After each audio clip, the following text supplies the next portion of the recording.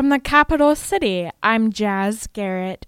Santa and Mrs. Claus left Rudolph at home to catch a ride recently on an Alaska Air National Guard cargo plane to visit the Inupiat village of Nuiqsut, about 30 miles south of the Arctic Ocean. The visit in late November was part of the Operation Santa Claus outreach program, in which the Guard tries to bring Christmas gifts to a few Alaska Native villages each year. People needed something to lift us up after having 2 hard years with COVID.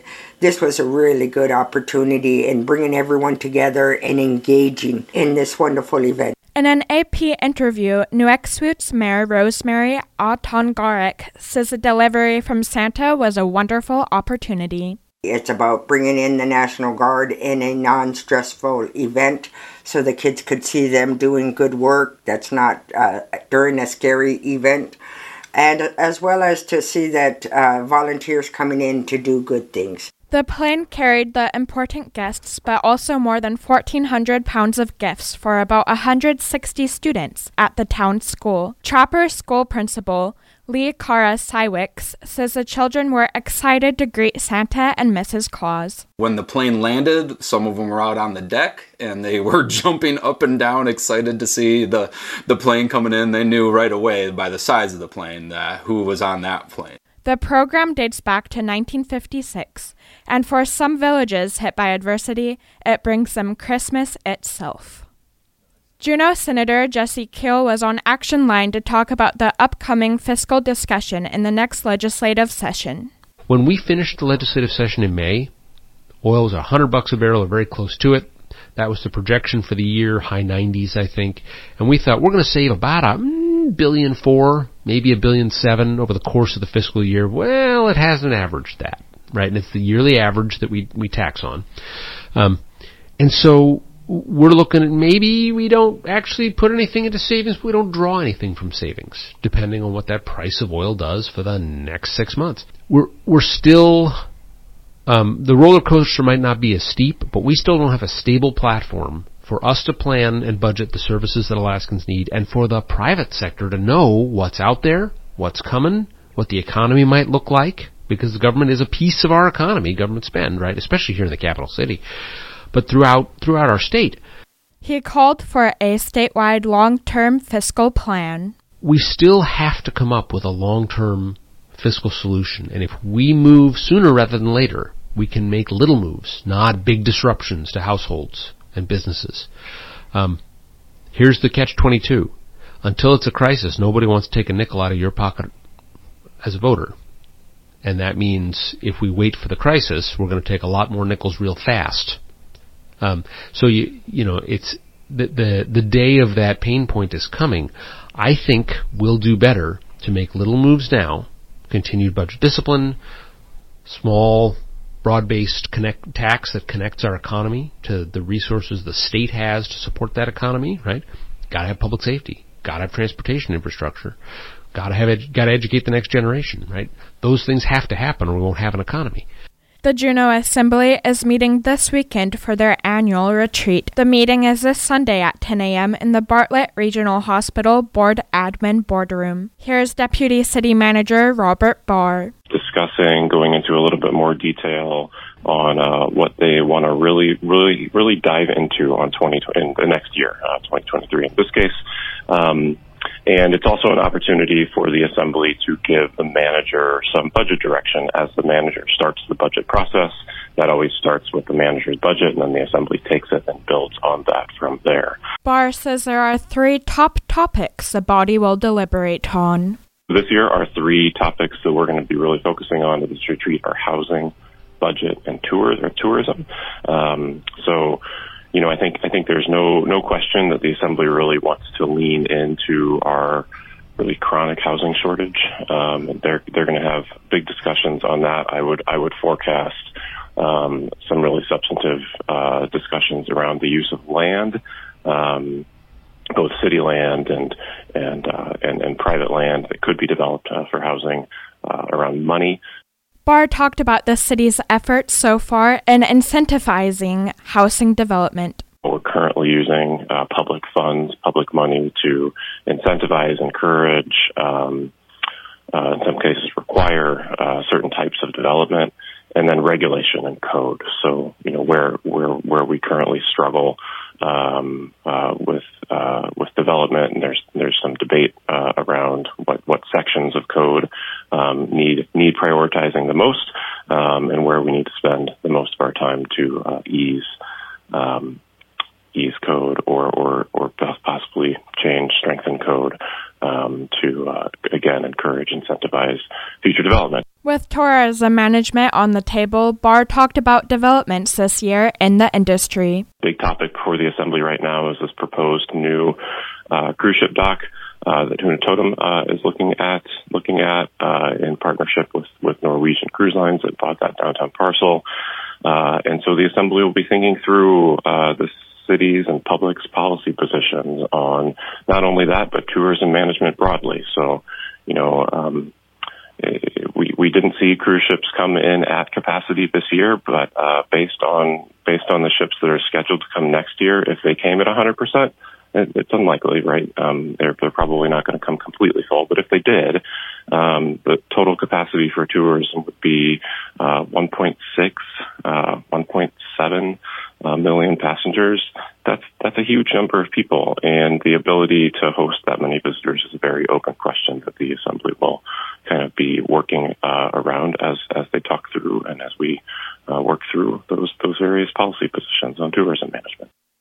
CBJ City Manager Rorie has been named 2022 Municipal Employee of the Year by the Alaska Municipal League. The award recognizes individuals who demonstrated an ongoing dedication to their municipalities and put in substantial effort to make their communities great places to live, work, and play during 2022.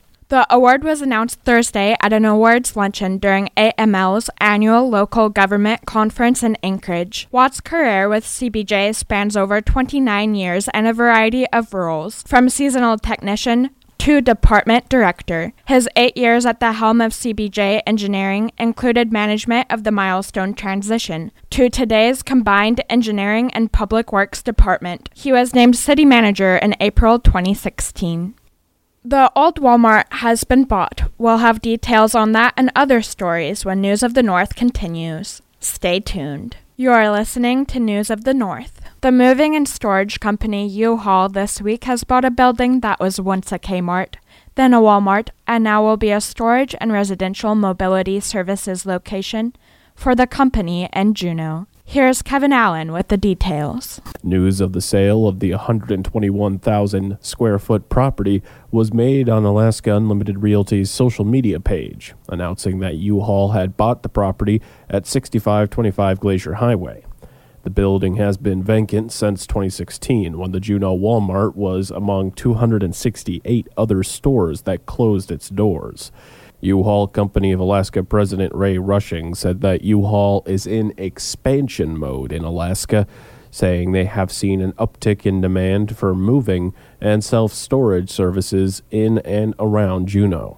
Rushing said that once the facility is completely renovated, customers will have access to truck and trailer sharing, boxing, and moving supplies. U-Box portable storage containers, towing equipment, professional hitch installation, hitch accessories, and bike racks, propane, and more. For News of the North, this is Kevin Allen. The Goldbelt Board approved a one-time $100 special benefit. The update was announced Wednesday by Goldbelt President and CEO Mick Pierre. The payment will be distributed to each voting shareholder on Friday, December 16th. The board unanimously authorized this payment because the corporation substantially exceeded its budget projections, and the U.S. Department of Treasury unexpectedly offset COVID-19 mitigation business expenses from 2021. The unanticipated reimbursement by the CARES Act funding and better-than-expected business performance led the board's eagerness to initiate this special benefit to shareholders. Bartlett Regional Hospital and Wildflower Court announced a merger Thursday. Aaron Harden, Director of Marketing and Communications for BRH, spoke to that. So the Wildflower Court Board of Directors and their interim administrator reached out to our CEO to seek our interest in possibly pursuing a merger and assuming operations over Wildflower Court back in early November. We submitted a response to a request for information where they asked a number of questions about our organization, and then the board, it's our understanding, reviewed that information and ultimately decided that Bartlett was the best fit to assume operations. We are excited to share that with the community this week, put together a transition team that'll involve staff from both entities to start looking at some of those next steps. Hardin says they are still finalizing details of a transition plan and timeline. However, she spoke to some ways Bartlett's services will expand to Wildflower Court. Growing our service lines to meet the needs of the Southeast Alaska community, and particularly in the post-acute care service area. We are working to start up both home health and hospice services. As you may know, those services had stopped earlier this year in the community through Catholic Community Services, and so the hospital is anxious to restart those very much needed services. Integrating Wildflower Court comes at a really opportune time to help round out that post-acute care service line, so we can look at focusing on not just home health and not just hospice and not just a nursing home, but all three together and how those complement each other, and also how they can be further complemented being done under a Bartlett umbrella. Because we are physically attached to Wildflower Court now, there are a lot of additional services that we can help offer to the residents and staff. She says they plan to learn from each other. And then we hope to also learn from Wildflower Court and their high-quality care that they provide, and be able to do cross-training as well for our staff, because they have a lot to offer and teach our organization as well. Indictments were announced today in a case meant to raise awareness of a crime that's on the rise, deed theft. ABC's Aaron Kotursky has more.